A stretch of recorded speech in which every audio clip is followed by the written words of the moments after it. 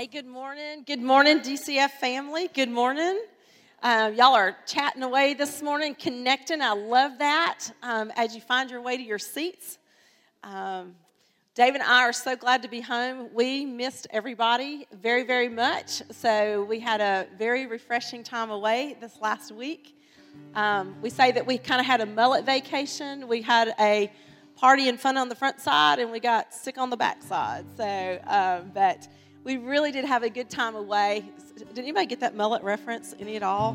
You know, so from the 80s. So anyway, that's where I feel like I need a drummer going ka-choom, boom. So anyway, so we love you guys. That's the biggest thing for us is we just really have a love for our DCF family. So thank you for being with us and choosing to worship with us this morning. So if you will, stand with me, and we are going to jump into worship. What I know is that the Lord is so faithful to us in His love for us, His faithfulness to us. And this morning we were just reading some from Matthew 11 in prayer of how He loves those who are humble. And this morning there is just a beauty in us trusting Him like little children and having a humility of His love and His favor and His goodness towards us. So this morning we want to come together and we want to worship our beautiful King. I said it a few weeks ago. He knows me best and He loves me the most. And if you just let that sink in for a minute, that He knows you, where you are, everything about you, your past, present, future. He knows you the best and He loves you the most. So this morning, our King is worthy of love and affection and adoration. So let's turn our hearts towards Him this morning, y'all. Father, we just come in the name of Jesus. We are so thankful for a love that is immeasurable, unchanging, and never-ending, Lord. Thank you, God, that you are the God who is with us, who is for us. Lord, you're not against us. So, Lord, this morning, we just throw open the gates of our heart, Lord, that the King of glory may come in. Lord, we worship you in spirit and in truth this morning. Lord, thank you that your love for us is unfailing. God, we bless your name this morning, and it's in your great name that we pray, Jesus. Amen. Amen. Let's worship together, y'all.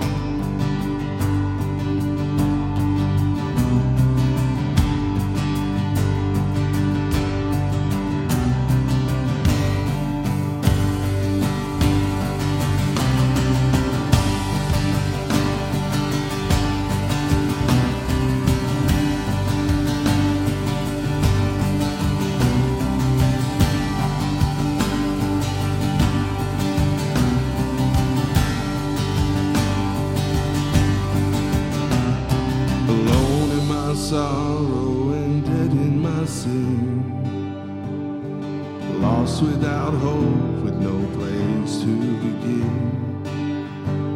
Your love made a way to let mercy come in. When death was arrested and my life began. Oh, your grace so free washes over me. You have made me new, now life begins with you. your endless love pouring down on us. You have made us new now. Life begins with you. Released from my chains, I'm a prisoner no more. My shame was a ransom he faithfully bore. He canceled my debt, he called me his friend. When death was arrested, my life began. Oh, it's your grace so free, washes over me. You have made me new now. Life begins with you. It's your endless love pouring down on us. You have made us new now. Life begins with you. My Savior displayed on a criminal's cross. Darkness rejoiced, though heaven had lost. But in Jesus rose with our freedom in hand. That's when death was arrested and my life began. Oh, it's your grace so free, washes over me. You have made me new now. Life begins with you. It's your endless love pouring down on us. You have made us new now. Begins with you. Yeah, we're free, free, forever we're free. Come join the souls of all the redeemed. Yeah, we're free, free, forever, amen. When death was arrested and my life began. Yeah, we're free, free, forever we're free. Come join the songs of all the redeemed. Yeah, we're free, free, forever, amen. When death was arrested and my life began. When death was arrested and my life began. When death was arrested, my life began. Are you free this morning, church? Oh, Lord, we serve a big God.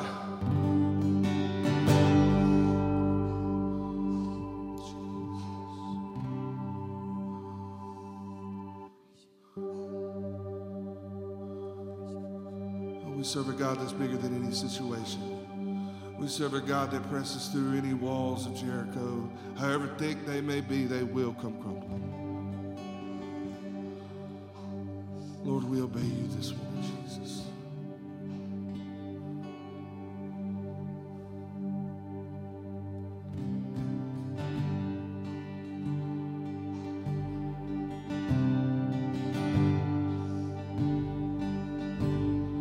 I searched the world, but it couldn't fill me. Man's empty praise, treasures that fade are never enough. You came along and put me back together. There's no desire is now satisfied here in your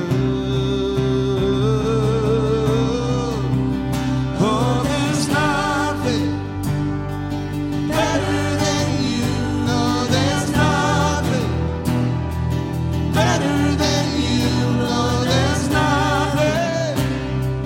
Nothing is better than you. So I'm not afraid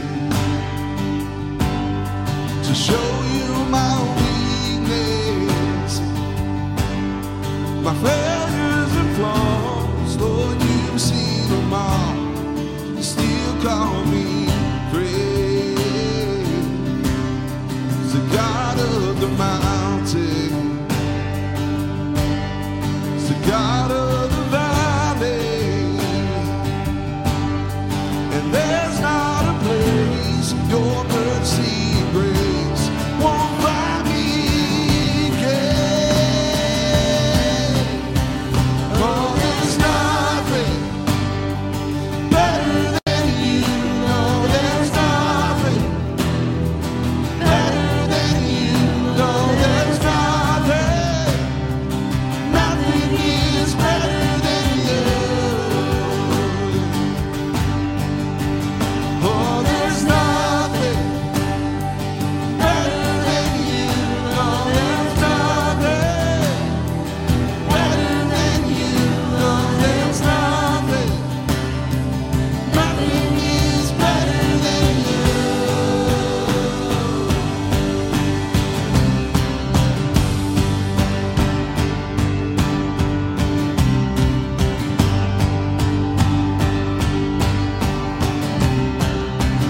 You turn mourning to dancing.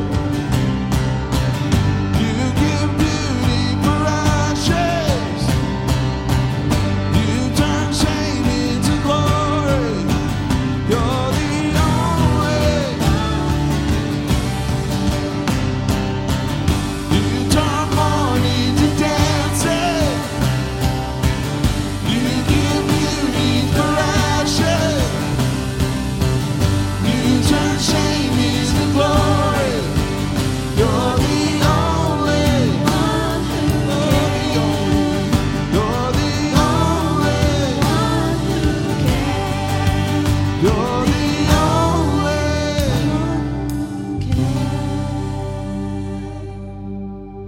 one. Lord, there's nothing better than you. No, there's nothing better than you. No, there's nothing, Lord. Nothing is better than you. Oh, there's nothing better than you. No, there's nothing better than you. No, there's nothing. Nothing is better than you. There's nothing. Sing it out this morning. Oh, there's nothing. Come on, church.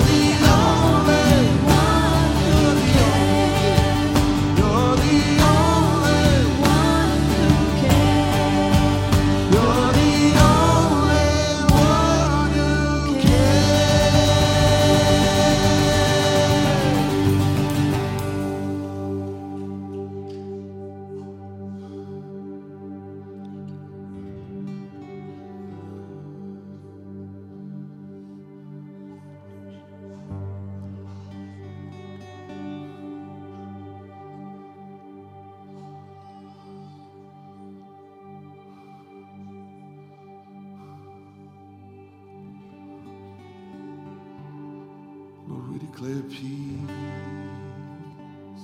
in your house.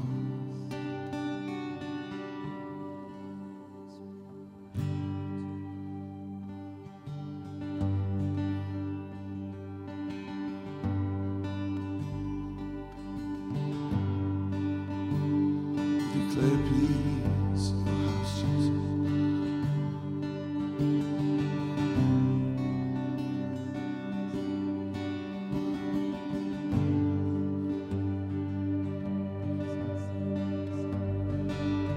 I'll raise a hallelujah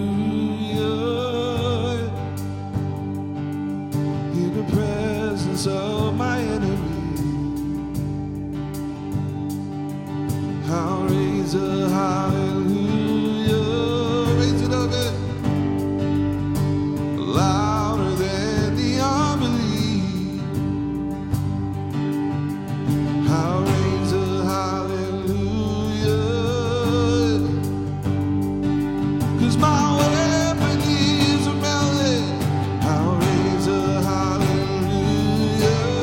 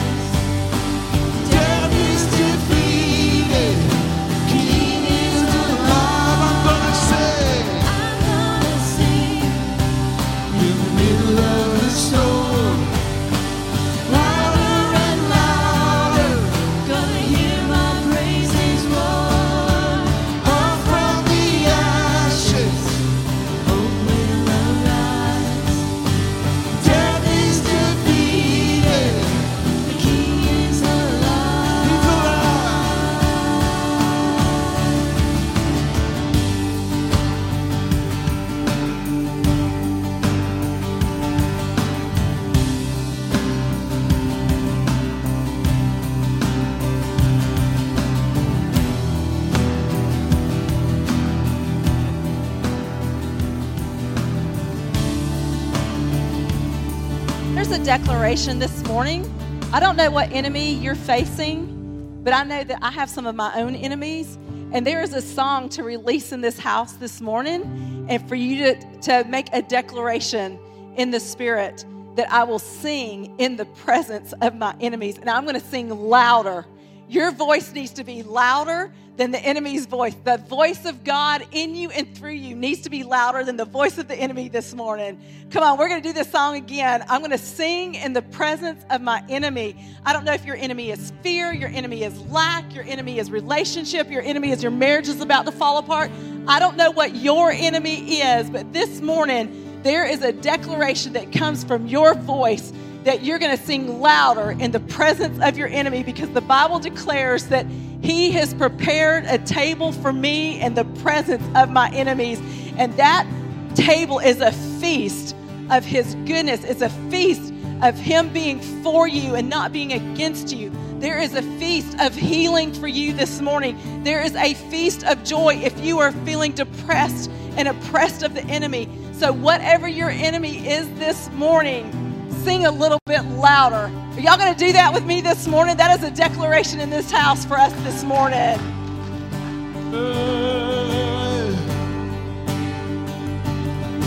Sing a little louder. Sing a little louder. Won't you sing a little louder? Sing a little louder. Sing a little louder. Here we go. Won't you sing a little louder? In the presence of my enemies. Sing a little louder. Louder than the unbelief. Sing a little louder. Our weapon is a melody. Sing a little louder. My heaven comes to fight for me. Sing a little louder. In the presence of my enemies. Sing a little louder. Louder than the unbelief. Sing a little louder. My weapon is a melody. Sing a little louder. Heaven comes to fight for me. Sing a little louder. I'm gonna sing In the middle of the storm, louder and louder. You're gonna hear my praises roar. From the ashes, come on. hope will arise. Death is defeated, King is alive. I'm gonna sing. I'm gonna sing in the middle of the storm. Louder and louder, you're gonna hear my praises roar. Up from the ashes, hope will arise. Death is defeated, King is alive.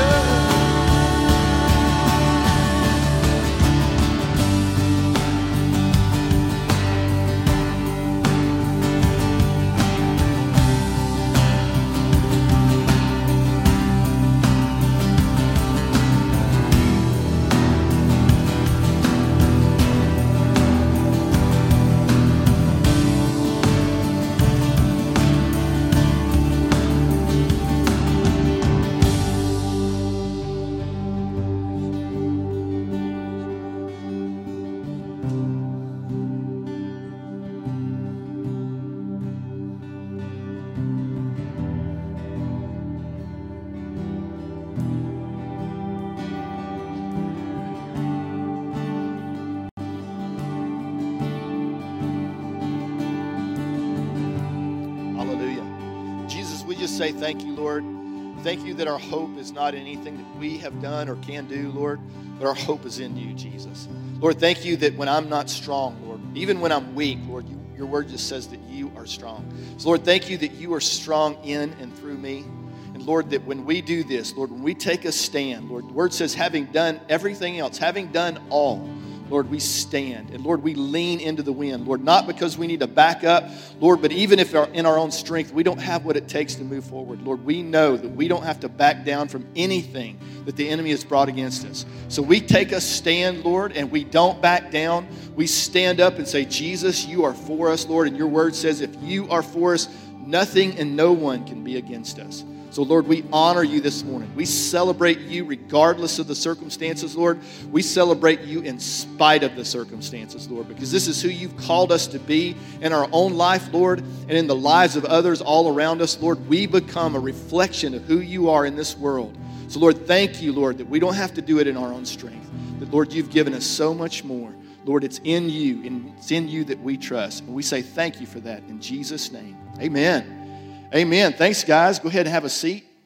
We have a bit of a special Sunday this morning, so I'm going to jump right into it. We thank you, by the way, for our worship team. You guys are rocking. We love you guys. You're awesome. And also, thank you if you're here for the first time. In just a second, we're going to have you come up and sing a special. That's what no, I'm just kidding. Some of you are just like, oh, my gosh, that can't be right. So, no, we're just really glad you guys are here. We know I've been around church for a very long time, and we know that when you're here on a Sunday morning, a lot of times what you want to do is you just want to come in, check it out, see if this is where God has you, see if there's a connection, see if you are connected to the worship, connected to the people, connected to what the Lord is doing, and find out if this is a good fit for you. So if that's the case with you this morning, we're glad you're here. And also, you couldn't have picked a better Sunday to show up because we're going to be talking about membership today. This morning, we are doing something called legacy membership. And so next Sunday, we're going to bring in new members. So if you've been kind of connecting new at DCF for the past couple of months and you're like, I want to be a member, I want to plug in, I want to be all in, next Sunday is going to be for you. And so in the meantime, we've got some stuff for you to review if you haven't done it yet. So far, we've had 2 times where we did new membership. We do an About Us class on Sunday mornings. Following Sunday is Membership 101, and then the following Sunday is Membership 102. And somebody actually in one of those classes this last time said, you have to really want to be a member at DCF because we do those at 8 o'clock in the morning. Or is it 8:30? 8:30. So it's even easier than we thought. It's 8:30 in the morning. But for some of you guys, like, that's too early. Well, it's not too early. You need to show up, right? So, but this week, this Sunday, we're bringing on board legacy members. So what is a legacy member? Legacy member, when we came here 14 years ago as pastors, Karen and I, 14 years ago, we joined a journey that was already occurring at DCF. DCF been going now, I think it's over 40 years since the beginning. I was sharing with some new people this morning. DCF was born kind of out of the Jesus movement with a lot of young people, a bunch of hippies who got saved, and they tried to plug them into some other churches, and nobody wanted hippies. I don't know why, but they didn't want the hippies. And so young people ended up, basically, they started their own church, and over the process of connecting with some other churches, combining, and just the Lord working all those things out, it became DCF, Dothan Christian Fellowship, and has been a church in our city now for over 40 years. So it's tremendous legacy. There's probably nowhere in the city that you see God moving that you can't trace that back to somebody who was affected at Dothan Christian Fellowship over the years who grew or learned or got saved at DCF, who plugged in and started doing some amazing things in our city. So we're incredibly thankful for the legacy that we have as a church, and we want to celebrate that. So again, when we came 14 years ago, we prayed about membership and all the things, the governmental things, and what we sensed was that the Lord wanted us to just build this organically first, to just rebuild foundations and make sure those things were in place as we grew and moved forward, to hold on to all the things that the Lord meant to have at DCF over the years, and then celebrate what He was taking us into and the new things that we were, again, coming into in this new season. And so because of that, we did not do official membership.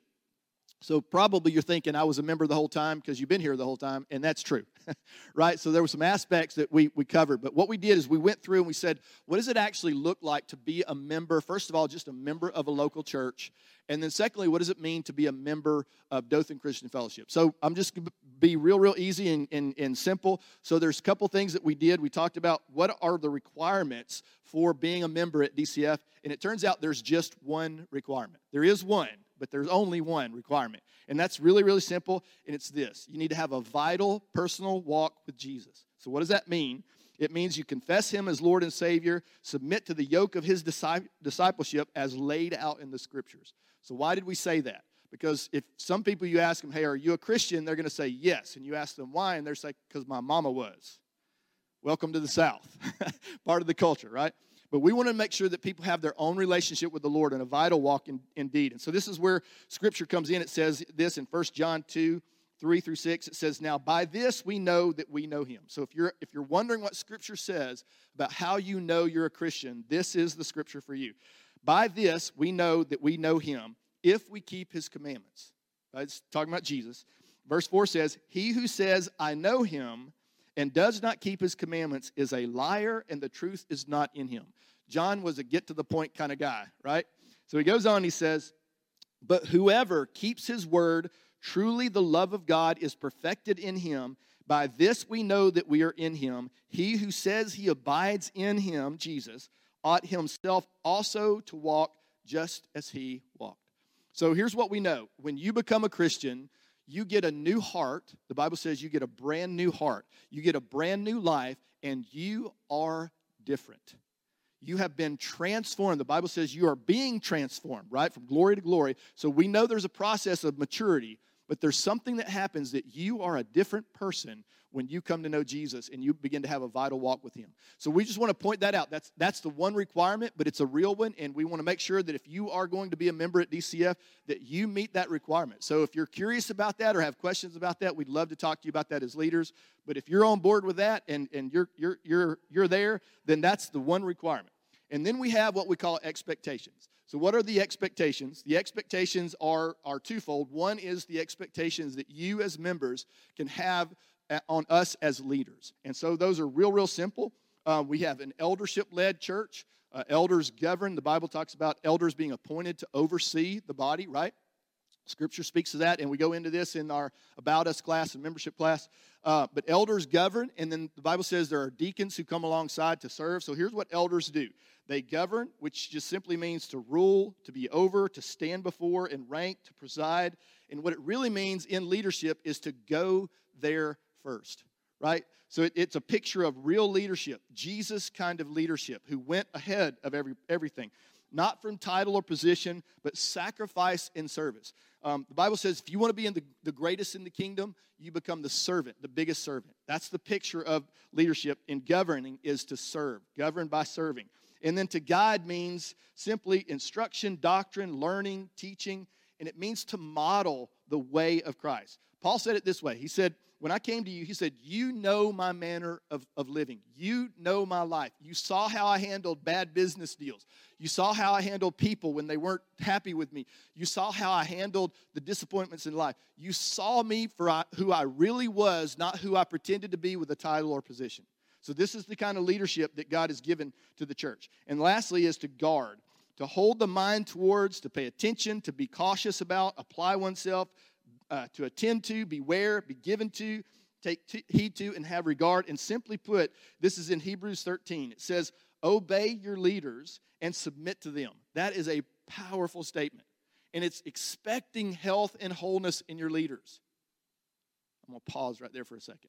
It doesn't just say, I remember someone said you should obey the leaders that God's called you to. Obey those who are over you in the Lord. And I said too often we leave that last part off of it, right? We obey those and then it just stops there. But the Bible says obey those who are over you in the Lord.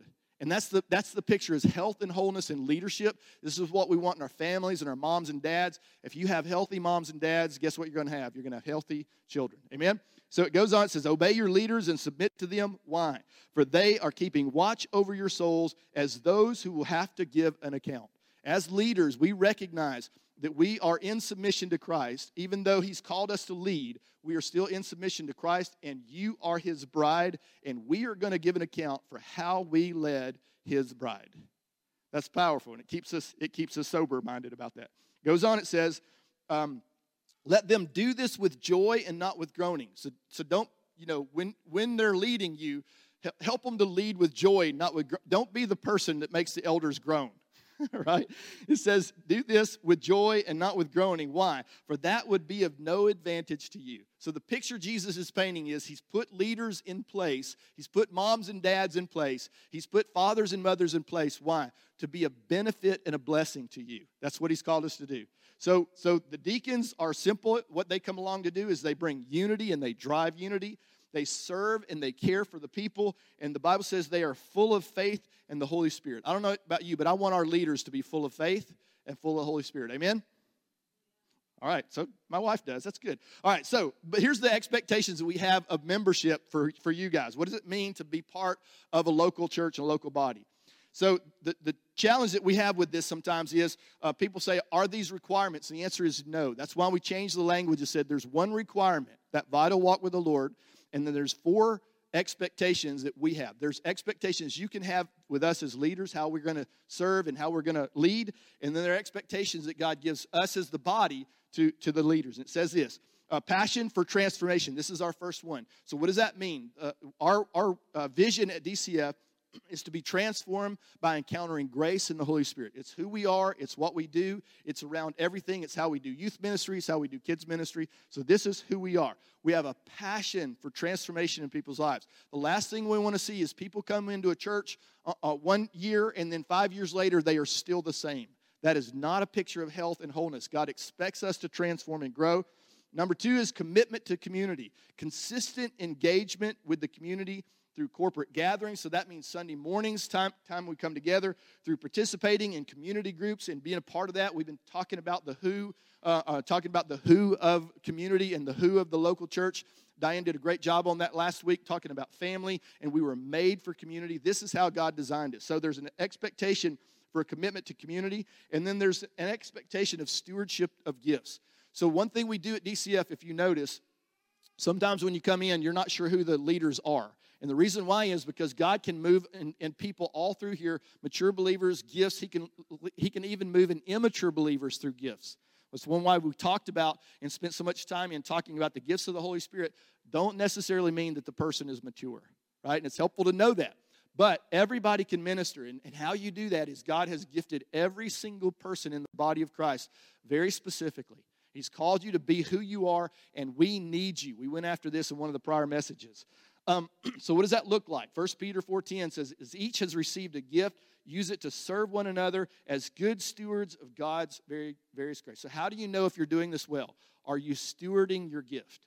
Are you taking the gift that God has put inside of you, and are you serving others with it? Or are you just serving yourself? This is a good question to ask. And then join grace teams. What our grace teams are, our grace teams are all about how God has gifted you. If you love to worship, if you love to lead people in worship, then come and connect. If you can sing, that's a helpful, or play an instrument, that's good also. If you want to be part of the worship team, we have a production team in the back. We have a communication team that's building. We have a finance team. There's so many teams in our church, and all of those grace teams are built around the grace that God has gifted you with. So our expectation is you, as you grow as a believer, that you would find your space, your grace space in the body, and that you would begin to serve and let God, the gift that God has poured inside of you, become a blessing to those around you. Amen?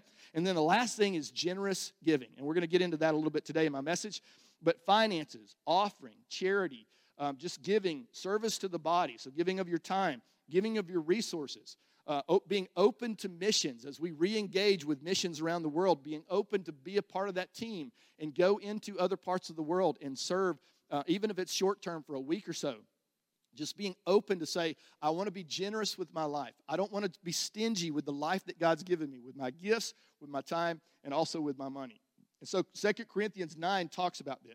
It says, remember this, whoever sows sparingly will also reap sparingly. So he paints a picture of farming, and this is what he says. If you put very few seeds out, guess what you're going to get? You're going to get a very small harvest. But if you put lots of seed out, you're going to get a big harvest. He finishes with this.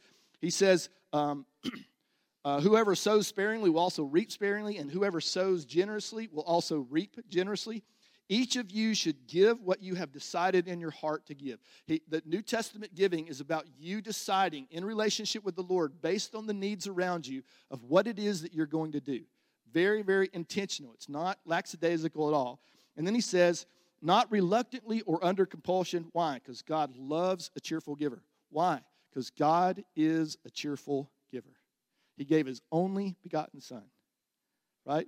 And he did it, and the Bible talks about Jesus laying down his own life, and he said he did it because on the other side of the cross was something that he longed for, which was real, right relationship with you and I. He wanted you and I, and so because of that, he gave the most generous gift he could possibly give. Jesus gave his own life. Why? So that he could have relationship with you and I. And I don't know about you guys, but that excites me. And then I get to do that. And as I live a generous life in my time, my talents, my treasures, as I do that, something powerful begins to happen. And people see Jesus in me and they want him. Amen? So that's what membership is about. It's about representing Jesus in a local area in the way that we're supposed to.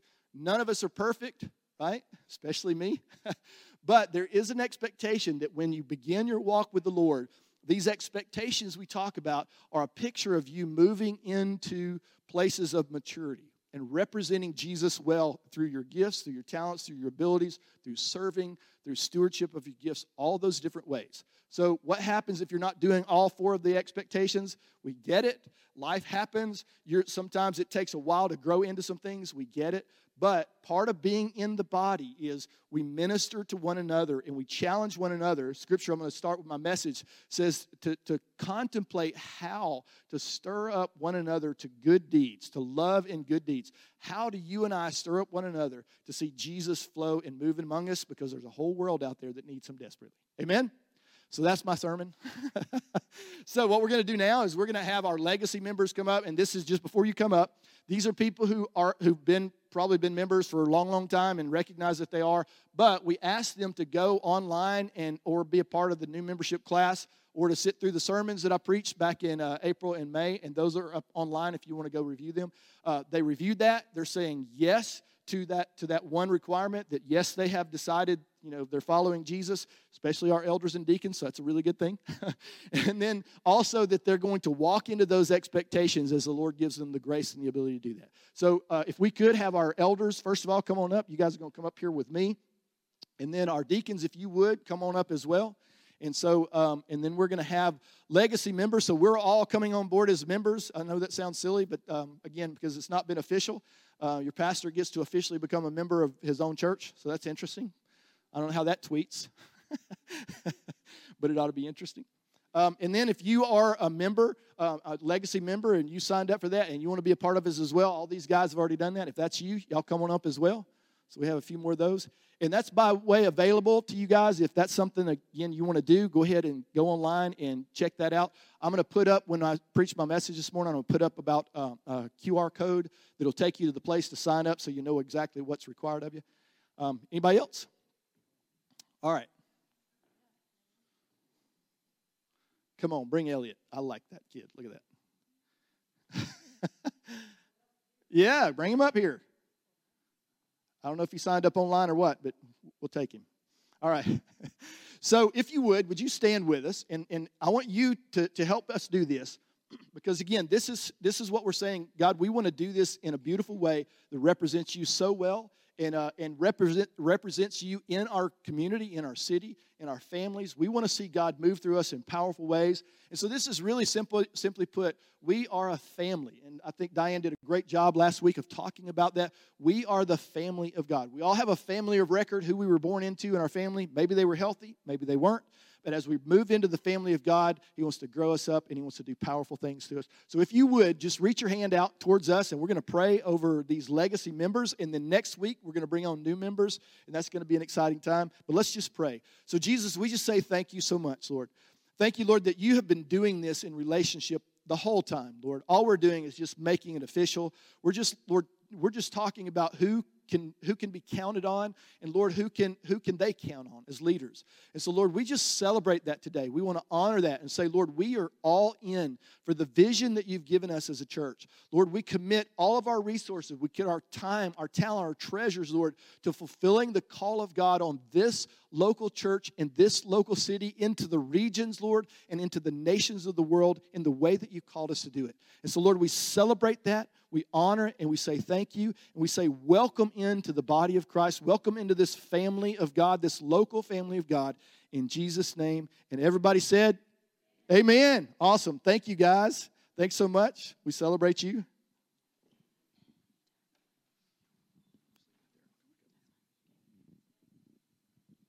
Praise God. If you are new with us this morning, it's a little bit different. So we're glad that you are with us. We would love to get to know you, get to know a little bit about your story and how your story fits into the vision of this house. You can go to dothancf.com, do the connection card. I'm new here, And someone this week will be in touch with you, one of the leadership team, and kind of get to connect and hear a little bit about how you came to know about DCF. If you are a veteran in this house, Veterans Day is this Saturday, but if you're a veteran in this house, would you stand? We want to take a moment and honor you.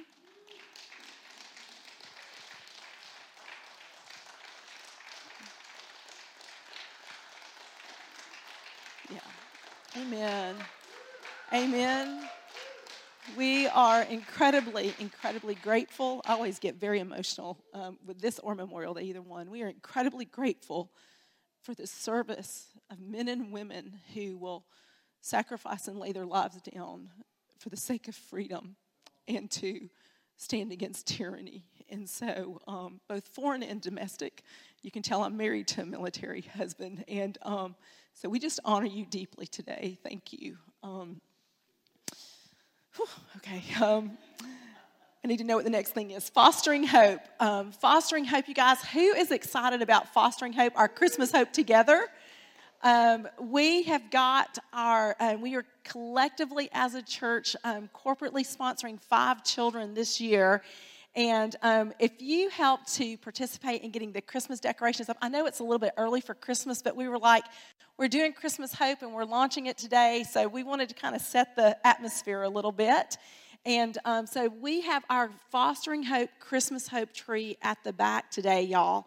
There's a little bit of instructions just for you to be aware of. You are going to get 2 tags off of the tree whenever you pick them up. We have 5 team leaders that will be there to help, to answer questions with anything that you need. You're going to actually keep 1 tag and you're going to drop 1 tag. You're going to keep the tag that has the information about the child on the card. This is their Christmas wish list, okay? And then you're also going to take this card, which is you're going to put your name on it and the child, your number on it and which child you have. And this is going to get dropped in the box. We have to keep accurate record of like who has got what gift for what child. So if you need questions, we will have, or if you've got questions, we will have leaders there available to help. But we want to make sure that this tree is cleared of all of those tags, and then we have until December the 3rd to have all of our Christmas tags back in. So we will have a few weeks, so grab kids and sponsor them, y'all. We love being a part of Fostering Hope in our community. And then today, after lunch at 1:30, we're going to be finalizing the decorations. So whoever wants to come and participate in that is just family fun, y'all. So no stress, just hanging out and laughing and having a good time. And then next week, remember, we are doing our family Friendsgiving for the holidays. Please invite a family member, or friends, or a coworker, someone who just needs to belong and be in family and be in community, especially through the holidays. And so we are going to make it low key, it's lightweight, low maintenance. Bring what you need for your family, additional to share. And we are just going to have an outside. I hope the weather. Y'all pray for beautiful weather like today. And but we are going to do that and have family fun games and everything out on the grounds. And so we hope you will be a part of that. And then there's multiple ways to give. We are a generous house, and we're so thankful for that. That can happen in person in the box up front or online. We are going to, at this time, dismiss our kids. They're going to go out the double doors to the back. Our youth are going to be going with David Woodham over here to the side. That's our 7th grade and up, 7th through 12th grade. And so we'll be right back with our message. All right. I mentioned before that we're going to put up a QR code. So if you have been thinking about membership at DCF and you've been looking into that, especially if you've been to the classes, this QR code will take you to a place where you can just sign up for membership. And again, we ask you, if you haven't been through membership class, we do have those online. I preached a sermon series about church membership back in April and May. And so you can go back and find the information about that and just review that. And again, we take it seriously, so we'd love for you, if you want to be a part of us, to go look at those and say, yeah, I'm totally in. And it creates an opportunity, if you have questions about how we do what we do or how our church is different than maybe what you've come from, or maybe you've never experienced church membership at all, it's a great place to just ask us questions. We're happy to answer any questions about that. And then we will bring on new members, or people who've been here for a shorter amount of time who want to join us as a church in the vision God's given us next Sunday. So that's going to be fun. And if you have any questions, you can ask any of our leaders that'll be hanging around after the service. So let me start this message by just kind of going over some of the things I talked about in the series for the last 2 and 3 weeks. The first 2 I preached, and then the last one Diane preached. She did a phenomenal job. Isn't that awesome? We love Diane. Dan, thank you. That was awesome. We were out of town, but we're so on board for what she was talking about, and it's just connected to everything that we're doing, so we love that. So I talked in week 1 about the why of the local church. A lot of people don't understand. They think that church membership or being a part of a church is just kind of, I show up to an event on Sunday morning. And the church is not a building. The church is you. That's how Jesus designed it. It's the called out ones, the ecclesia. We go into all that, and we talked about that. The why of the local church. We talked about 4 reasons why the local church is imperative in our world today. We went after that a bit. And then the second week, we talked about the who of the local church. We talked about the fact that you are the local church, that you need the local church. And then lastly, the local church needs you. So how God designed this to work together in all of us. And so we talked about that. And then we continued with the who of the local church last week with Diane, about talking about we as a family and what that looked like and how we were created for community. And she went into vulnerability and some amazing, amazing things. And so again, so there's lots of information. If you haven't been following it, you can go back online. We also put PDFs. Anything you see on the screen up here, our scripture references, all those things, we put that as a PDF so you can go and download that and do deeper study if you want to go after that. So a lot of things can happen with me and God without you. I can have a relationship with Jesus.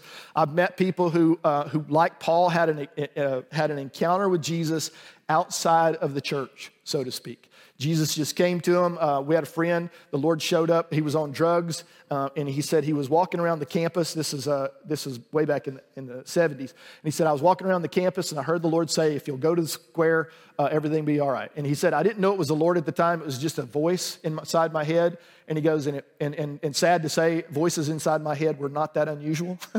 He goes, but this was the first one who ever told me it was going to be all right. He said all the other voices were pretty negative.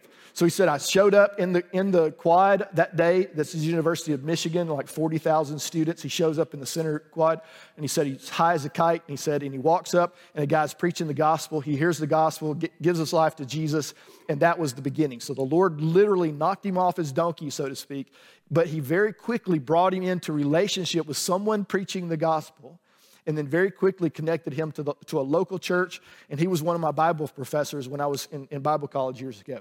And so he became a missionary to Mexico. He's back in California leading a church. So God will save us. He can do amazing things with just me and him. But he never meant for us to be alone.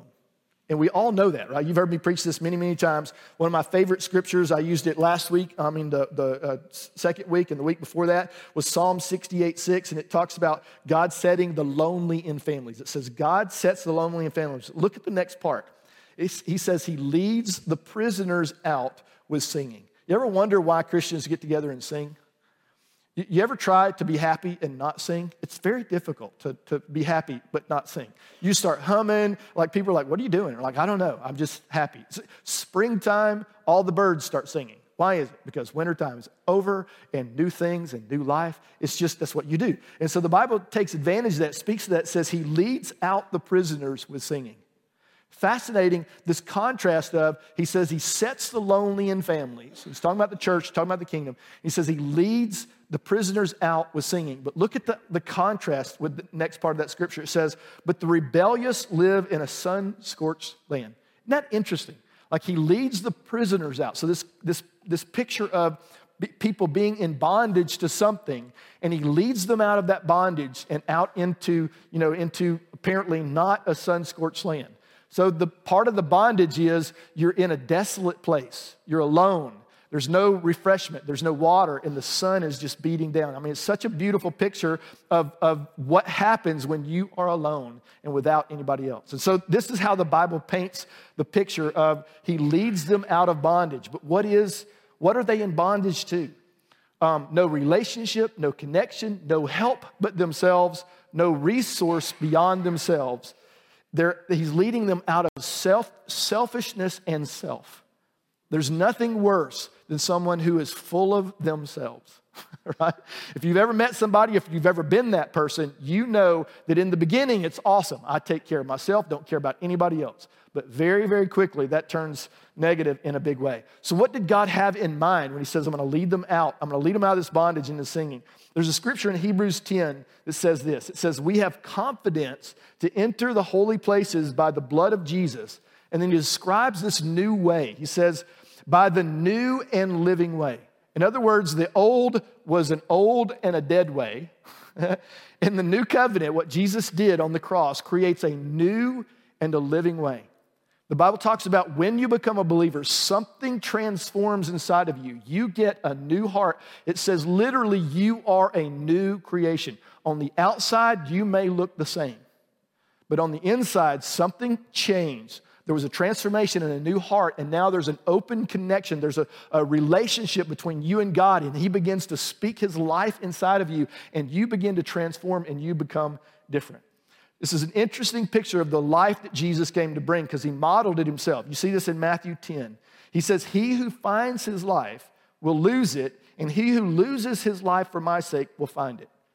Isn't that weird? What a weird way to say it. He who finds his life will lose it. In other words, if you go about selfishness and you're doing your own thing and you're pursuing whatever you think life should look like, he says, if you do that, you will lose your life. Why? Because you are separated from the one who created life in the first place. As long as you're separated from the one who gives life, you are never going to have life. And so another scripture, this is a very familiar scripture about giving and generosity. It says, give and it will be given to you, good measure, pressed down, shaken together, and running over will be put into your bosom. For with the same measure that you use, it will be measured back to you. And some of you guys, when I read that, heard Charlie Brown's teacher, womp, womp, womp, womp, womp, womp, womp, womp. Because you heard that scripture so many times, right? And it's so easy to gloss over this stuff. But listen to it in another version. This is the Message Bible. I call it the hippie Bible. It's not a translation. It's a paraphrase. But it's interesting because he brings out something that we miss. He says it this way. Give away your life, you'll find life given back. So if you give your life away, it just makes no sense in the natural. But if you give your life away, you find it, right? He says, but not merely given back, but given back with the bonus and blessing. And he says this, giving, not getting, is the way. That's the new and living way Jesus is trying to teach us about. And then he says this, generosity begets generosity. Isn't that interesting? Like he's painting a picture and he says, I know how you lived in previous times. Paul would come in and he would preach this message. And he goes, and Jesus even said, you've heard it said, but I'm saying to you something new and different. So I want to teach you something about relationship with God that maybe you've missed. And then Proverbs 14:12 creates this incredible contrast. It says, there is a way that seems right to a man, but its end is the way of death. So the image in the original language is a traveler on a straight road. It seems safe, but it's fatal because the destination is wrong. There's a way that seems right. What's the way that seems right? I don't know about you guys, but I was told that if I would go to college, if I would, I'd graduate high school, stay on track, graduate college, then everything's going to be fine. I'm going to have the American, I'm going to live the American dream. It's going to be amazing. And I tried that, and it turns out I couldn't afford college. So I went in the military to help me afford college, and they sent me overseas, and that was challenging. And then they I guess for some reason they figured since I'd signed up for the military that I should go fight in a war, so they sent me to Desert Storm, and I'm like, I don't remember signing up for this. And my recruiter's like, you totally did. It was in the fine print.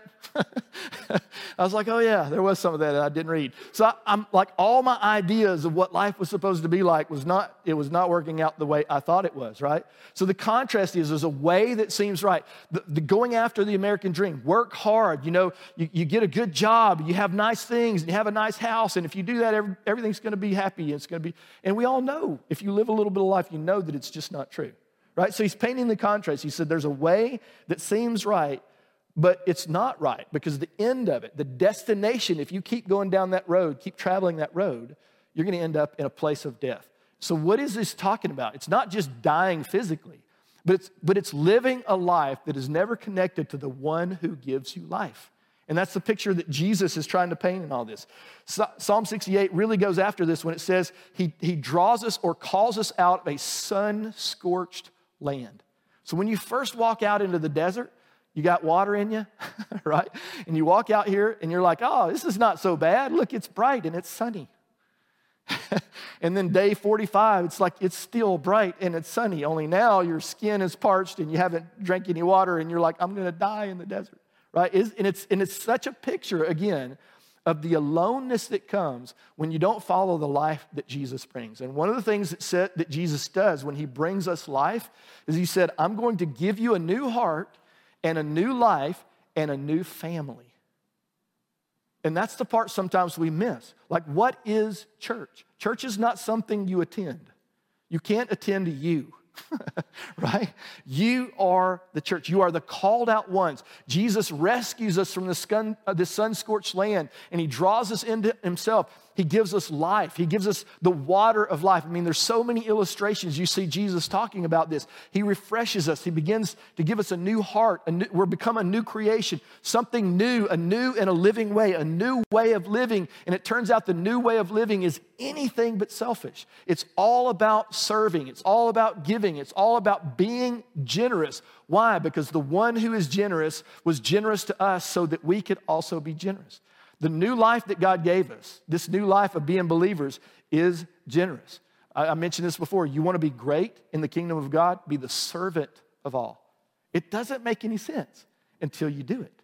And then when you do it, it makes all the sense in the world. So we talked about what does it mean to be a member of a local church. And so I put this in my notes. Membership in the family of God is membership in the local church. That's why we say the one requirement is you need to be a believer. You need to be a Christian to be a part of any local church. So you see this in the book of Acts, that Paul and Barnabas, Paul and Silas at one point, they're going around and they're planting new churches. So what are they doing? They're going in and they're proclaiming the gospel, the good news, drawing people out of the sun-scorched land, talking about a new way, a new life. Whether he's talking to Jews about the old covenant, and Jesus saying, you've heard it said it this way, but I'm saying this, there's something new. Even the old covenant was just a painting or a picture or a representation of what is coming, right? And then Paul goes and he's preaching to all the Gentiles who don't have the law. And he's telling them, hey, there's something better than just living for yourself and sexuality and all the things that you think are identifying you. There's something way more. There's something way bigger. There's something that God's calling you to where this is going to just lead in death, but this other thing is going to take you into life. And he preaches into this and he talks about this one requirement. How is it connected? That Jesus dies on a cross. Why? Because we were separated from God because of our sin. We had messed up, we had screwed up, we had proven very quickly that we could not be righteous in our own strength. And so the law comes around for the Jews, and the law says, hey, this is what is required. And the Jews stood on that day when the law was given out by Moses, and they said, we will do everything that's in this law. And they were lying. They had great intentions. They're like, we should do it. Maybe if they'd have said that, it would have been better. We should do everything that's been written and you said. Of course you should. But they said, we will. And so what was the law for? To show us that we can't. And the harder we try, the worse it gets. Because either we become religious, selfish, hateful people. You see this, Jesus bumps up against the religious crowd constantly. Selfish, angry, hateful, self-serving in their own way. They just masked it with religion.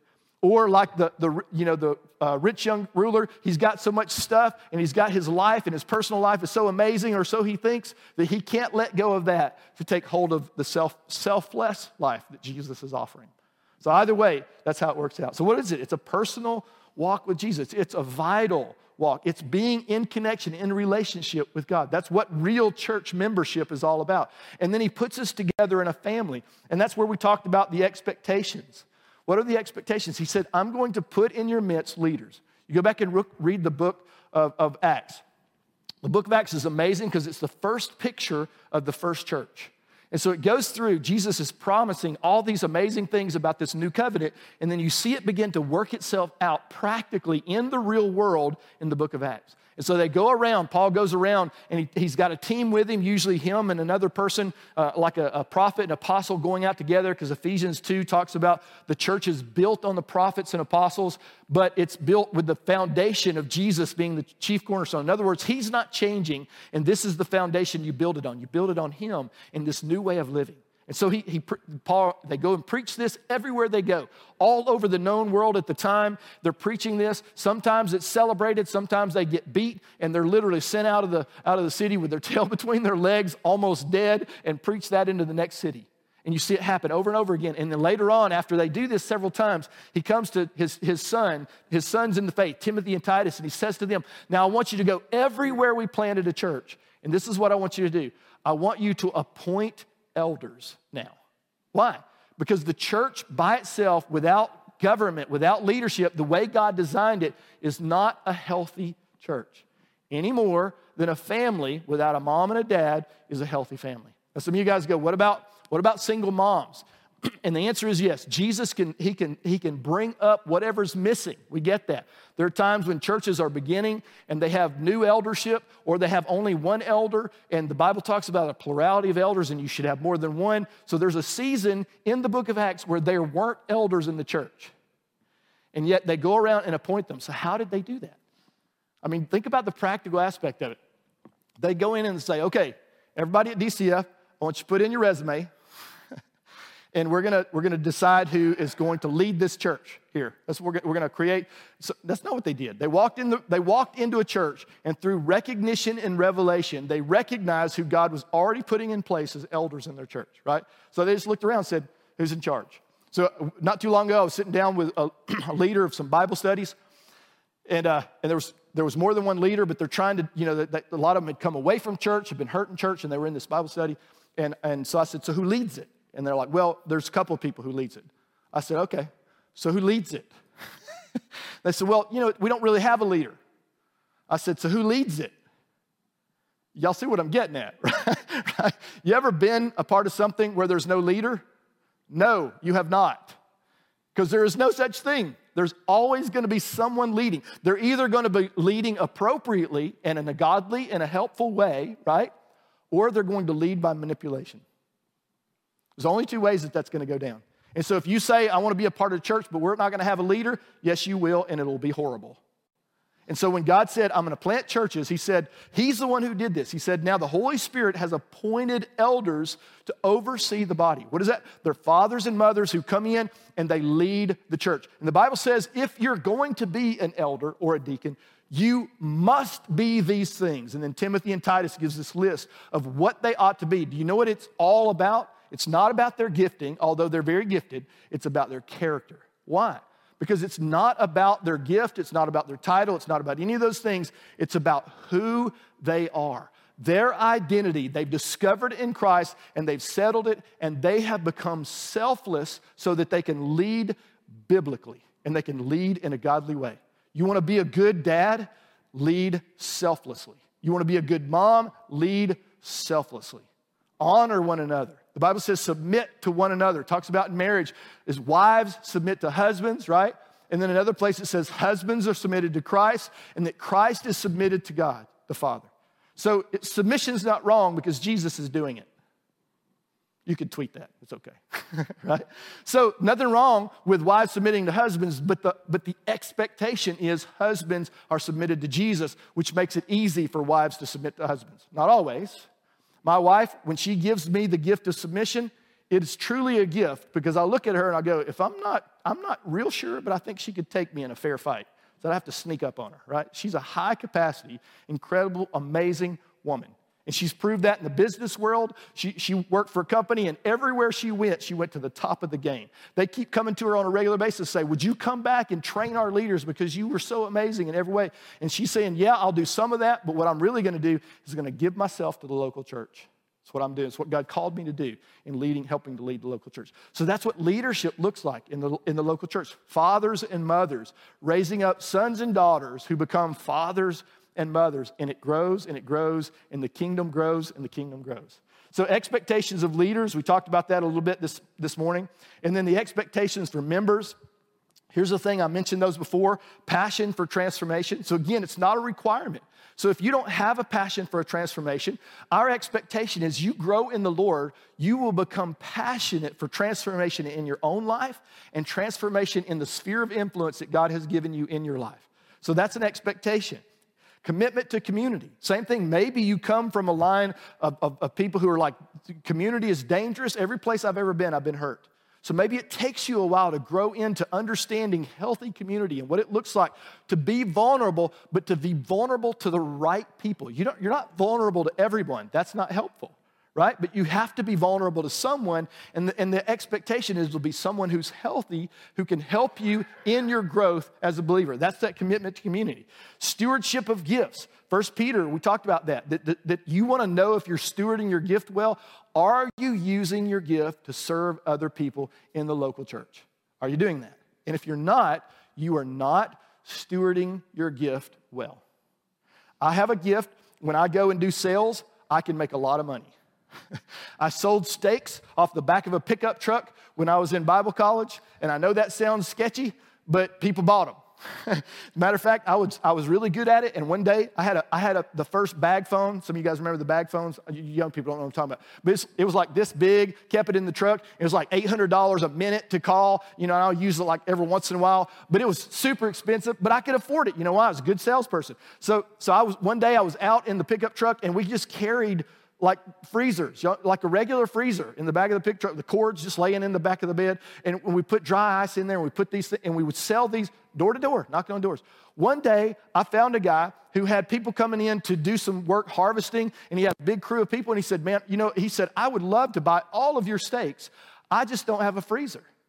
And me being the good salesman and gifted as I am, said to him, sure you do. If you buy all my steaks, I will give you this freezer.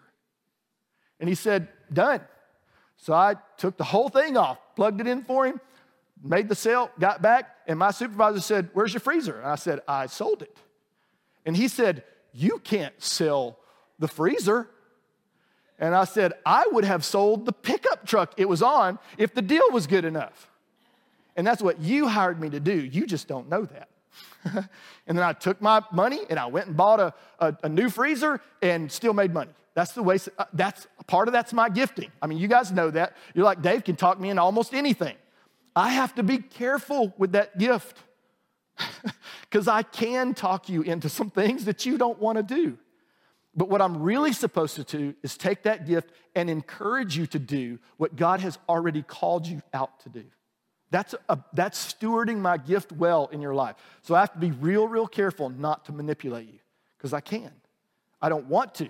And if I find myself doing that, it's one reason why we have a plurality of elders and deacons and leaders in our church and other mature believers, because they will call me on that if I start doing that. And so it's super helpful. Stewardship of gifts. And then lastly, generous giving. What does it mean to be generous giving? Really, all of those expectations are generous giving. Like I said, serving in your talents, your treasures, all of the things that God is, your time, all of that is being generous with that. I think about, we've got some people who are grace team leaders in our church who give probably 20 hours of their week at DCF to serve behind the scenes, and you would never even know they're doing it, except for you see the effects of it. We position ourselves as a much larger church than we actually are. And part of that is because we started from the beginning saying you should use your gifts to serve others. To the point where now we're reaching out and our messages are going out. People are seeing Bosnia. There's people in Bosnia. There's people in Macedonia. There's people all over who are hearing some of our messages and going, hey, that's so amazing. Would you come talk to us about that? We were in Texas this last week, sat down with some friends of ours who did ministry 25 years ago, and their son now is leading ministry, and he's like, when you and Karen, y'all should come back, and when you do, you should take over our Bible study. We're like, well, we'll come and help. He said, no, take it over and just show us how to do and teach us these things, because they've been watching stuff on our services, and they're like, we need what you have.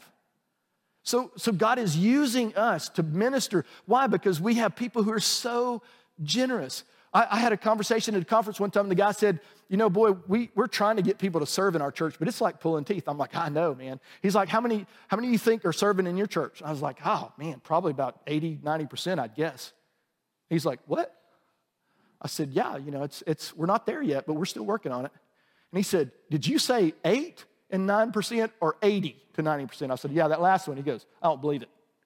I said, well, what's happening in your church? He goes, we'd be lucky if we get 10 to 15% people serving. Oh, I just looked at him like, well, you're doing it wrong. And then I was like, I was doing it wrong too. I just went back to Scripture and said, how should we do it? It turns out that if you teach what Jesus teaches, isn't it interesting? Timothy says this. I've been thinking about this for the past 2 weeks. Timothy said something that's it's so easy to gloss over it.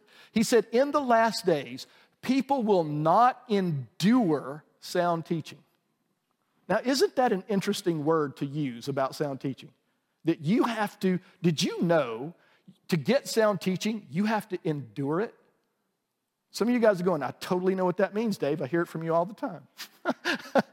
Why? Because I want to say things you want to hear, but I can't because I'm being held responsible by Jesus, who I serve, to speak to his bride and to equip her for the works of service he's called her to do. So I have a requirement that pushes me past my desire to want to please you. And I have to move into the place where I have to challenge you and go, I love you, but this is going to be hard to hear, right? But if you hear it and you take it in and you begin to honor that and grow in that, and then you begin to teach that to others, what begins to happen is the kingdom begins to expand. It begins to grow in every sphere of influence, because I don't have any influence in your sphere of influence. Only you have that. You have to take that into the world that God has given you, into your family of record, into your workplace, into school, wherever you are connected. God's calling you into that. So what does it look like to be generous? I read this before, 2 Corinthians 9. Remember this. He challenged, he said, remember this because it's going to come up. Whoever sows sparingly will also reap sparingly. I mentioned this before. It's very interesting that he uses farming terminology, right? Seeding and harvest, seed time and harvest. He said, whoever sows generously will also reap generously. Which comes first, sowing or reaping? Some of you guys are farmers, you know. You got to plant right before it comes up. Each of you should give what you've decided in your heart to give. So I want to talk about this and talk a little bit about where we are as the church in general, just the church across the world, and what's happened over the last 4 or 5 years after COVID, and then us specifically as a local church and what God is challenging us into as we move into the future. So again, there's a lot of factors contributing to some of the challenges that local churches are having all over the world. Church giving has been going down on a regular basis. I mean, just the trends are people are giving less and less. I'm talking about believers. Inflation has been going up and up. I don't know. We're connected with a lot of relating churches, some in Atlanta, some in different parts of the world. We just had a conference not too long ago with some relating pastors. We were up for a few days in Atlanta talking to them. And across the board, I don't know any church who has not dropped at least 30% after COVID, at least 30% in attendance and in giving. And those kind of go hand in hand often. I don't know any church who hasn't done at least 30. Some dropped way, way further. And then some reports have a third of churches in America shutting down because there wasn't enough giving, there wasn't enough serving, there wasn't enough generosity. There was just not enough. And some of them combined. There's churches right now, there's a big trend. Go look this up, Google it. There's a big trend now where people are buying churches and turning them into apartment buildings. Buying big 100-year-old, 150-year-old churches in downtown areas because the churches have dwindled down to next to nothing. And then some of them are actually combining. They're taking 4, 5, 6, 7 churches in an area and combining them into one church just to have enough people to support one local congregation. So that's happening all across America. What about inflation? I mean, anybody notice inflation? Or is that just me that I notice? So here's just the numbers. For 2020, coming out of the last leadership, I'm trying to be careful and be politically correct. Coming out of the last leadership, in 2020, the inflation rate was 1.23%. That's really good, by the way. I mean, like astoundingly good. No new wars. There was a whole lot of good things that came out of that leadership. There were a lot of mean tweets, but some good leadership. I just want to point that out. Then 2021, 4.70%. And then 2022, 8% inflation. This is what the government has admitted to. So this year, the expectation is it's going for 2023 is going to be 4%. And when I read that, I laughed. Because I've been to the grocery store, and so have you, right? That's a lie. We know that's a lie, but that's what they're saying. But even at those numbers, just since COVID, that's roughly 15 to 18% inflation rate since COVID. I mean, we're looking almost 20% that our money has lost almost 20% of its value in the last 4 or 5 years. It's not a small thing.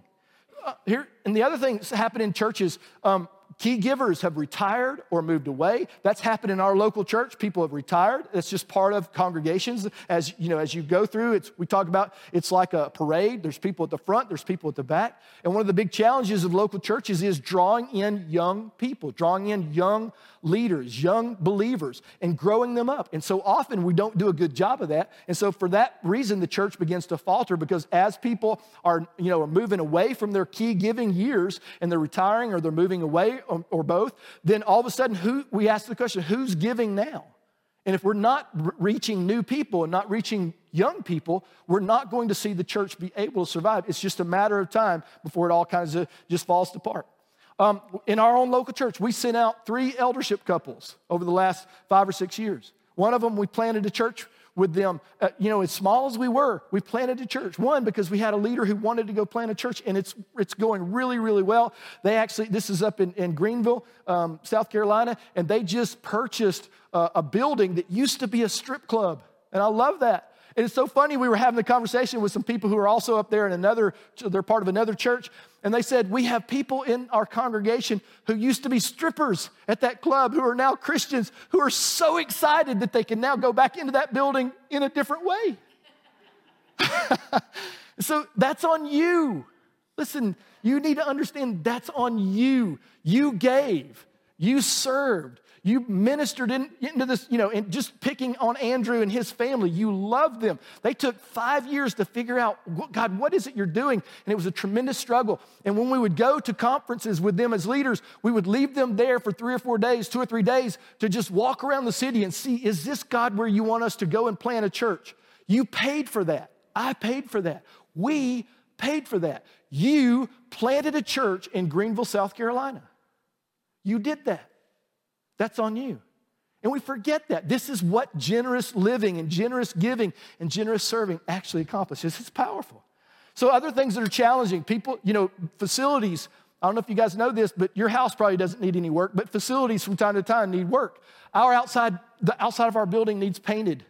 That doesn't sound hard when you say it that way, but it turns out when they design this, go back and look at it when you leave, we've got little blocks that jut out and then go back in and jut out and go back in. So it basically creates a whole lot more space to paint.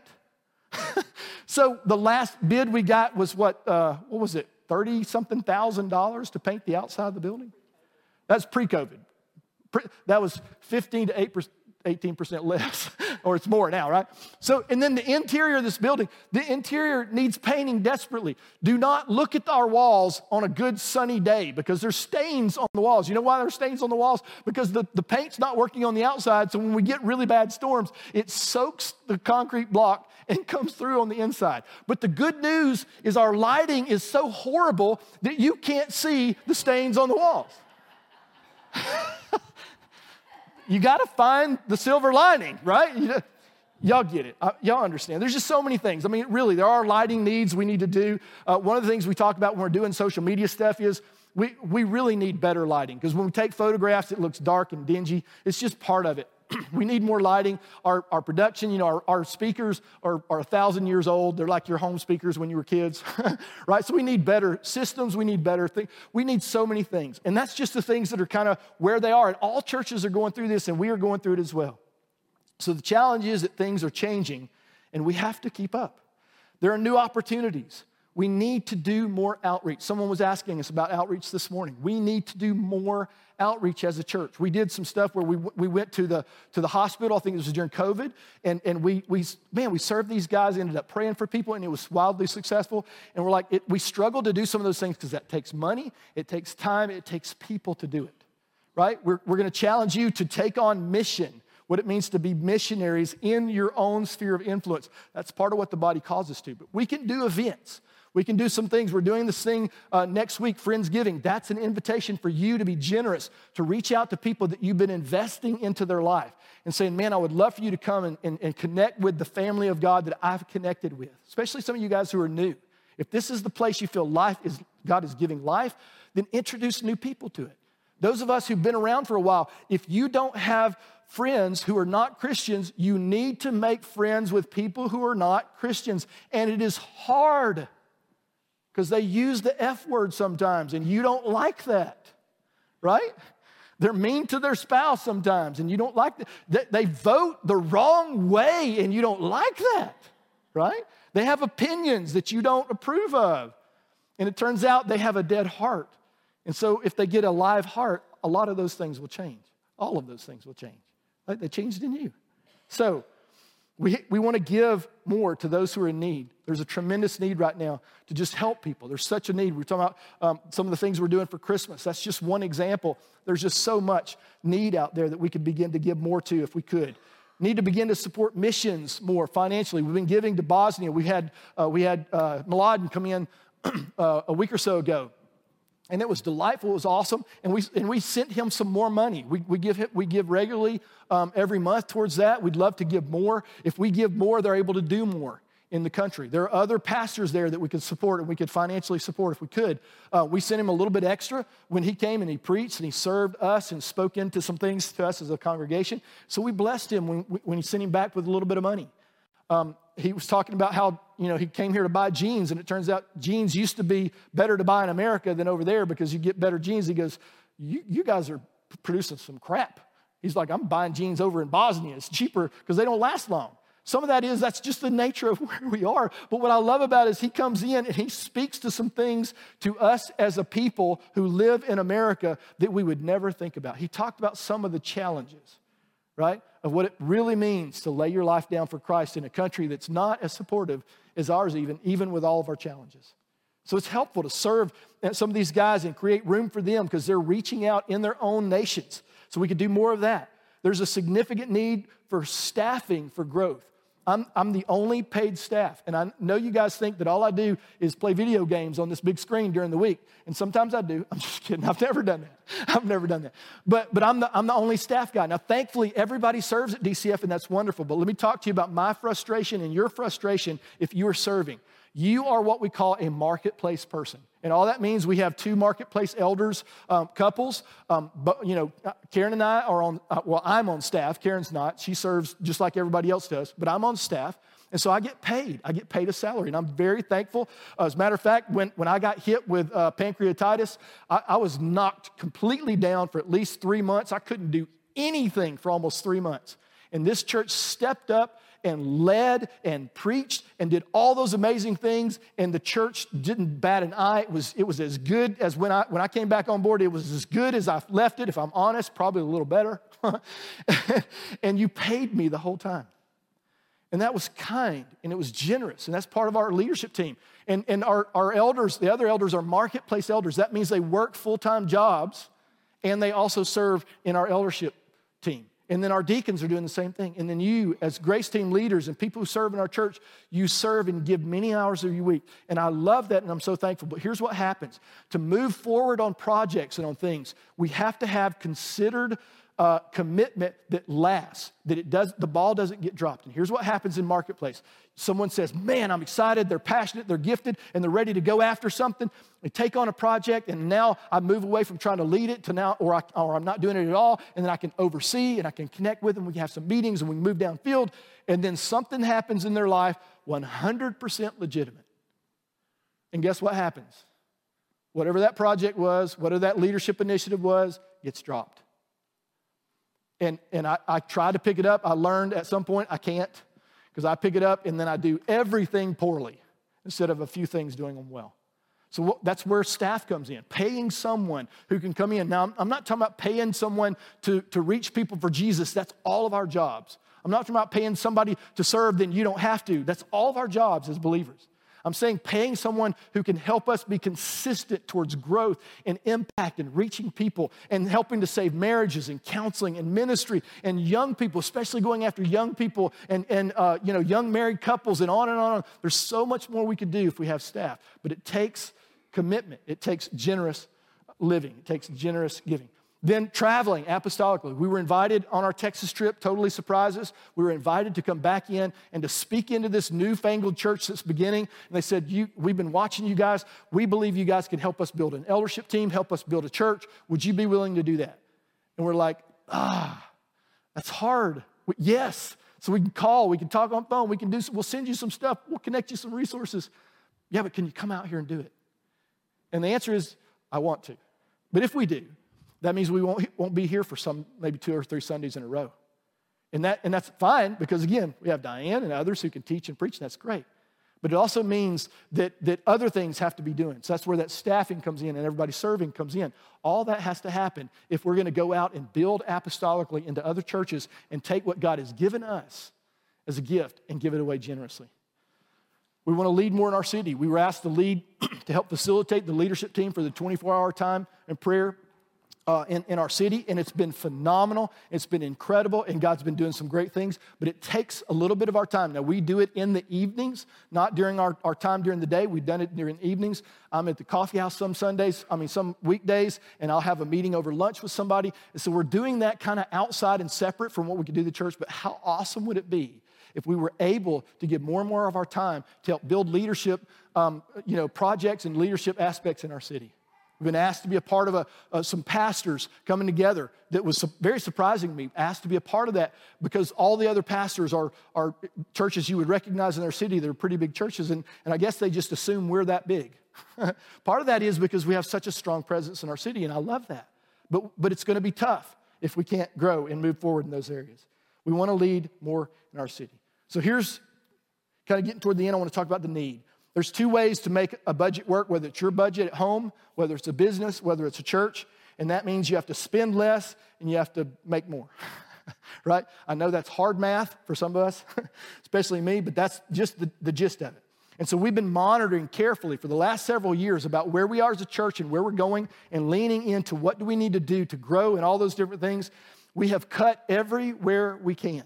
Everywhere. But some of our needs have gone up. We had to increase what we were paying the people who were taking care of our property. We had to increase what we're paying for people who were doing the work in our building because their inflation is happening too, and so they need more money to do the same amount of work. And we know because the guy who's cutting our lawn, we went through 11 people before we got him. So he was the best we could do. So we cut everywhere we could. We found out that the people who were taking our trash away was charging us way too much money, and we found a competitor and dropped that by almost $50 to $100 a month. And that was so awesome. We cut out our telephone, and we had a telephone service at the church, and people were like, "What? Why would you have a telephone service at church?" And that's what we said too. So we don't need that. So we just find every way that we can to try to cut. But what you can't cut is you can't cut ministry. You can't cut relationship because that's the lifeblood of the church. So we need to grow in those areas. So what helps? What if some of you guys write a really big check for us today? Some people are like, what is a check? So that little box that's where you put checks over there. Karen and I do it. I think Lawrence, there's like 2 people, 3 people. Oh, Susan does. That's awesome. 3 people write checks. Is that going to help us? And the answer is yeah, it'll help. But that's not what we really need. What we really need is everybody giving. Everybody serving, everybody being and stepping into the generosity that God has called us to. So what does that look like? It looks like God is our source. And as I get ready to wrap up, part of what I want us to understand today is that we can be generous because God has been generous. And if we forget that, then we start thinking about if I'm going to give. If you've never given and you want to start giving, or if you've been given and you want to give more, sometimes you give based on your circumstances, and I'm just challenging. I'm not saying don't look at your circumstances. I'm just saying don't let your circumstances lead you. That's what I'm trying to say. So I preached a message several years ago, and I talked about what would it look like? What would it look like if everybody was obedient in the local church? You were giving what you should give. You were serving where you should serve. You were doing mission work in your sphere of influence. What would the church look like? And what it would look like is the book of Acts. Added to the church daily. multiplied on and on and on. People were just being added to the church constantly. Why? Because we were all doing our part. We were seeing marriages rescued. We'd see lives made whole, inheritance realized in people's life. People who thought that they couldn't have the good life, couldn't have the good things because of the way they lived or the way they've been brought up, and God wants to change that. We've been called to deliver the gospel of grace. This gospel changes lives. It transforms people's lives. And where they were in the negative, where they were in the red, God moves them into the black, and then he puts his favor upon them. And they begin to live life, but not just life, always more abundantly. So the New Testament is very clear on what you should give financially and all these other ways. We've already talked about some of that. 2 Corinthians 9:7 says, you must each decide in your heart. So I don't get to tell you what to give. I would like to. I have some suggestions for you. If you would just hand me your checkbook and look the other way, I would solve all of our problems at DCF. But I don't get to do that. What I get to do is tell you what you should do, and what you should do is listen to what the Lord is saying to you. This is what it says. You must each decide in your heart how much to give. What about 10%? 10% is the old covenant. It's called tithing. It turns out that it wasn't just 10%. Tithing was actually up into the 20 and the 30%, but don't go read your Bible because that'll just get you in trouble. But that's what tithing was really like. We just take one or two scriptures and we use those and say we should give a tenth. But here's part of that problem. The problem with giving a tenth is you have no relationship with the person who's sourcing you to give in the first place. You just start giving 10%. That's all you do. And if you're doing that, man, you're way above most people. I'm just being honest. So if you're doing that, great. But that's not how the Bible talks about the New Testament giver gives. They decide in their heart, Lord, what is it you want me to give? If it's 10%, give 10%. If it's more, give more. If it's less, give less. God will talk to you about what to give. But the old covenant was, if this was the old covenant and the new covenant is a new and a better way, then obviously we can do this. But God's saying you can do even more. And I'm going to talk to you about how you do that here. He says, don't give reluctantly or in response to pressure, for God loves a person who gives cheerfully, and God will generously provide all you need. There it is. This is how you do it. God will generously provide everything you need, generously provide everything you need. And then it says this, then.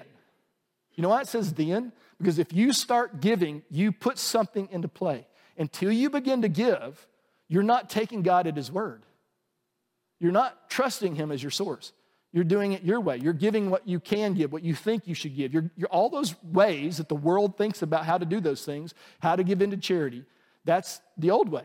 The new and the living way says that God will give you everything you need so that you can give generously. Then it says this, then you will always, you know what always means in the Greek? Always. You will always have everything you need and plenty left over to share with others. This is God's picture of generous giving. So here's what God expects out of that scripture, 3 things. The giver must give as he purposes in his heart.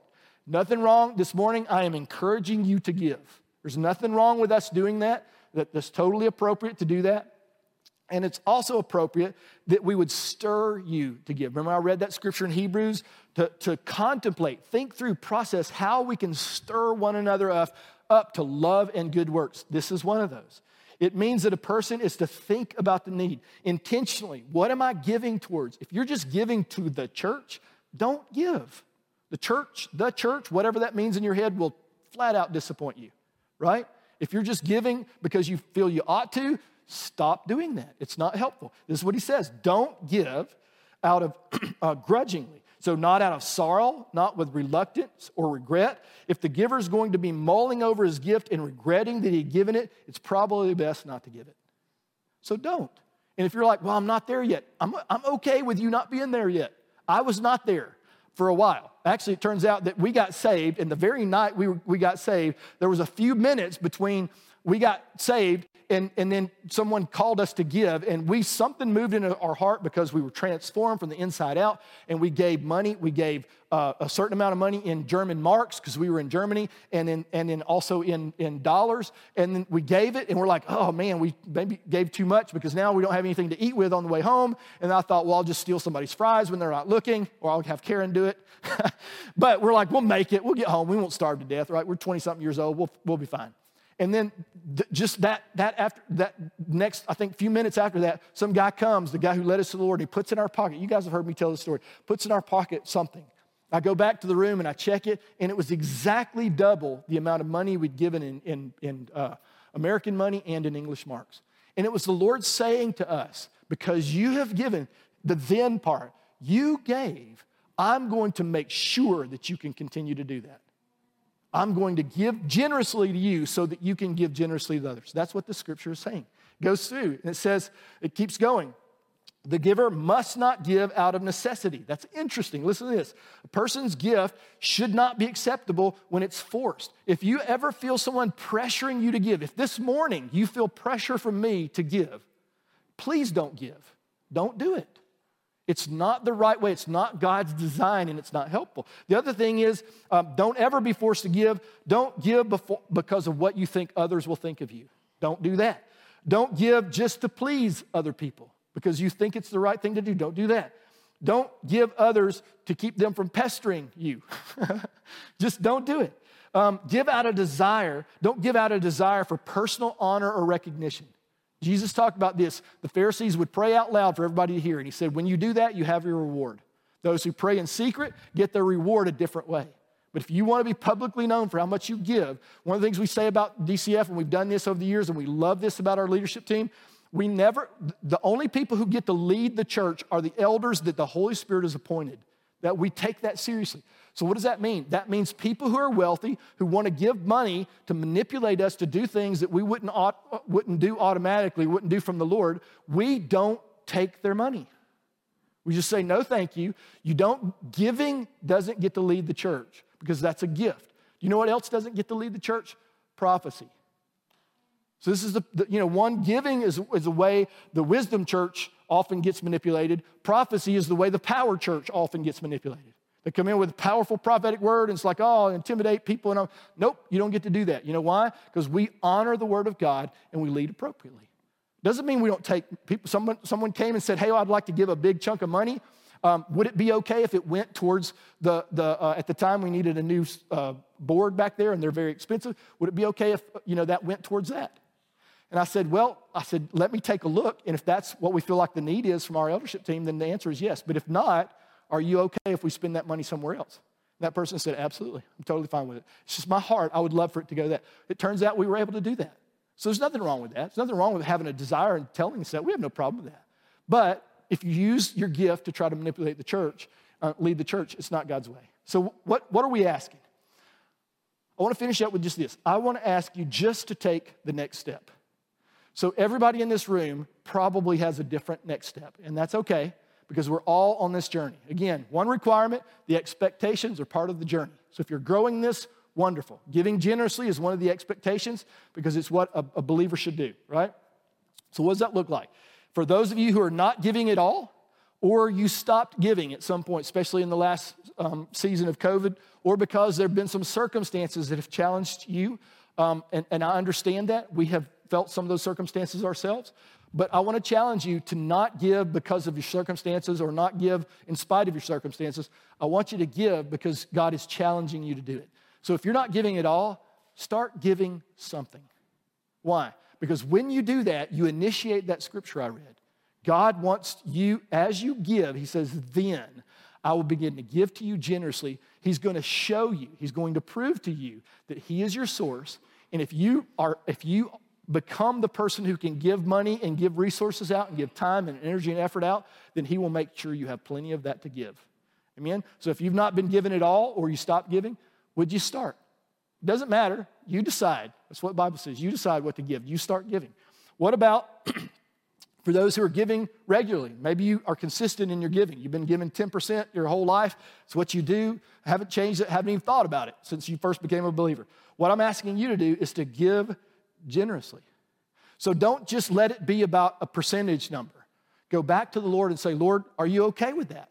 Or do you want me to increase it? Or do you want me to decrease it? Now, I'm challenged when I say that, but if I'm honest, I believe sometimes the Lord talks to us differently about giving than what I would like him to say. But sometimes he does that, and I'm okay with that. If I'm going to trust you to grow in your relationship with the Lord, I have to trust you to be able to hear from the Lord what to give. It's very important. So those who've been giving regularly, just learn how to give generously. What does that look like? It means stepping your game up. What would it look like so a project that's coming up? Something like, what we're doing back here. Some of you guys are already signed up for that with Fostering Hope, and I love that. That's part of giving, but giving to the local church, giving specifically to the place where you're being ministered to, and you're part of that family, you're being loved. Give there. Maybe some of you guys are giving to other ministries outside of your local church. I would ask you, pray about continuing to do that, whether God is still calling you to support that, or he wants to take some of that money and bring it into the local church. And I trust that he can tell us what to do with that, right? He can tell me to continue to give to that other ministry, give more maybe, and he can talk to me about what I should give locally as well. What about those who are already giving generously? Some of you guys are already doing that. You've been doing that your whole life. That's just who you are. I want to challenge you to give sacrificially. So what does that mean? The easiest way for me to do is to tell you a story. So there was a man by the name of Alexander Kerr during the first part of the century, early 1900s. He owned a bottle, or I'm not even sure what you call them, but they're like the jars that you can with. Yeah, thank you. Yeah, so mason jars. And so he had a company in San Francisco, and it was, they heated the glass with oil, but the whole facility, the entire factory was made out of wood, as most things were. And then the earthquake happened in San Francisco in 1906, and he got a telegraph saying, everything's destroyed, you've lost it all. And so he prayed, and he said, but Lord, early in my life, he'd been converted by Dwight Moody, and early in his life, he said, I want to take God at his word, and the Bible says, if I give, he will give back to me. If I'm generous, he will make me generous so I can be more generous. He believed that, so he started giving, not just from his personal finances, but even his business. He started giving a percentage based in the beginning and began to grow that. And so he finally arrives in San Francisco after everything's happened, because they had to take a train, just kind of the way it was. He shows up, and this is what greets him. The entire factory is still there. The fire had come up. There were wooden fences around the entire facility. Everything was wooden. There was volatile oil there that, again, that's what they used to heat the glass. It was basically tinder, ready to go up. And the flames from the entire city bounced up against the fence and did not even burn the fence. And then went around the factory, burned everything within miles in every direction. His factory was the only thing standing.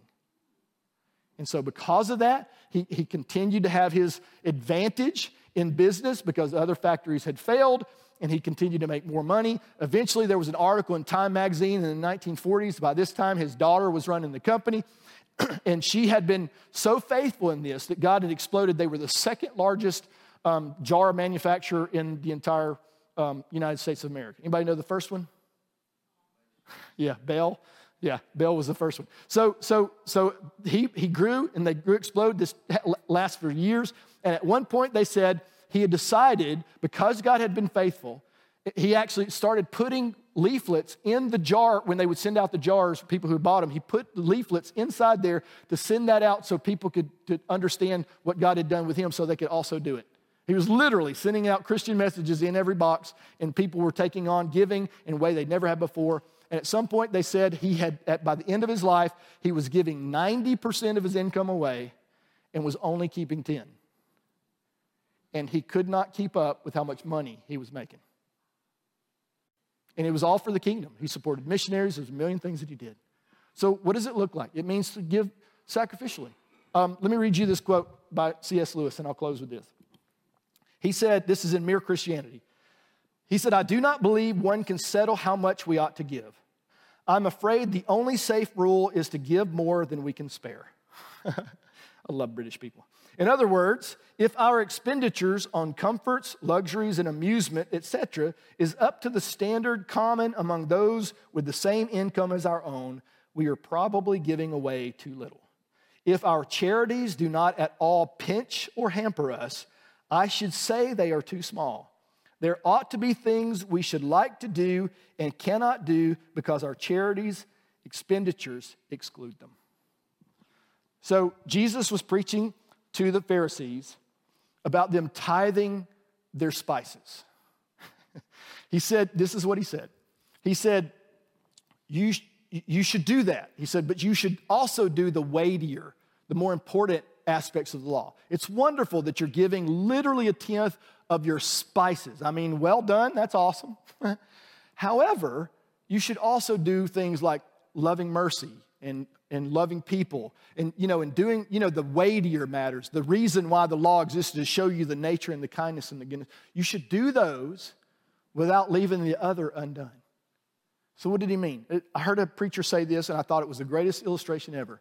He said to his church, I'm not saying this to you because I don't think any of you guys have been to Hawaii lately, but he said, some of you guys are spending $15,000 on vacations to Hawaii, and you're not giving one single thing to your church or to any other charity. He said, now here's the thing. God's kindness is amazing. You couldn't be going on $15,000 Hawaiian vacations if God's kindness wasn't working in your life, right? He said, however, you should keep doing that, but don't leave the other undone. And that's the only thing I'm saying this morning. If we're going to accomplish what God's called us to accomplish as a church, we have to grow. And to grow, we all have to do our part.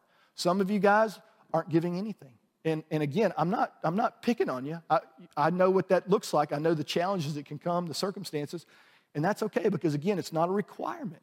It's an expectation of growth.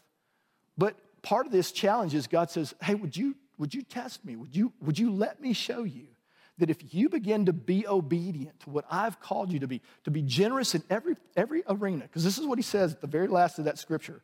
It's 2 Corinthians 9:11. Listen to it in two different versions. You will be enriched in every way so that you can be generous on every occasion, and through us, your generosity will result in thanksgiving to God. In other words, our giving, your serving, there are people out there who are going to be incredibly thankful. I had the guy in Texas, he told me he was 7 or 8, 9 years old when his sister was in our leadership, older sister was in our leadership. We were doing youth ministry in Longview, Texas. And at dinner, he said, can I tell you thank you for something? I said, sure. I mean, you're buying my dinner, but I don't know what he's like, no, I want to do that. I want to honor you. He goes, but I want to say thank you. He goes, because at some point you ministered to my dad. He said, my dad was angry. And he said, and he was taking it out on us. And he said, I was becoming the same person. And he said, because you ministered to my dad and he got free of that, I never had to deal with it. He said, can I just tell you thank you? And I almost teared up. I was like, absolutely. I'm like, I didn't even know you were paying attention. You were 8 years old with your finger up your nose. I had no idea. Now he's leading, Bible studies and leading a church. He's doing some great things in the kingdom. All of that is because someone gave, someone served, not just me, everybody who made it possible for me to do the things that I've done, which is all the church. All of that, your church planning, all those things are to your credit. Listen to this in the easy to read version. I love this. It says, God will make you rich in every way so that you can always give freely. And your giving through us will make people give thanks to God. God designed us to be a river, not a lake. In a lake, if there's only input, at some point that lake becomes stagnant and it becomes poisonous. It looks beautiful, but you can't drink from it. But a river, because it has a source that brings water in and it takes it somewhere else, is always full of life, it's refreshing, it's living. That's what they call living water. It's moving water. God wants to do that in every arena in your life, but especially in finances, in generosity. He wants you to know there's a source that is releasing all of those good things into your life. And because of it, He's designed you now to become a release of those good things into other people's lives. And as we do that, God will make sure that there's more than enough coming in than there is going out. Amen? I hope this has been helpful. I hope you haven't felt pressure. But I do hope that you will really go before the Lord and say, Lord, talk to me about my giving. Be intentional. Maybe for some of you guys, you won't change a thing. Some of you guys, maybe it's time to make some changes. Whatever direction that goes, I know the Lord is our source and He's faithful. Amen? Stand with me.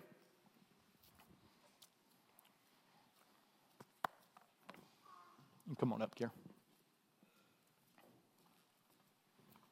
Amen. That's a good message. Just living lives of generosity in every arena. And this morning, our prayer team just had some time praying over the service, praying over the people who would be here.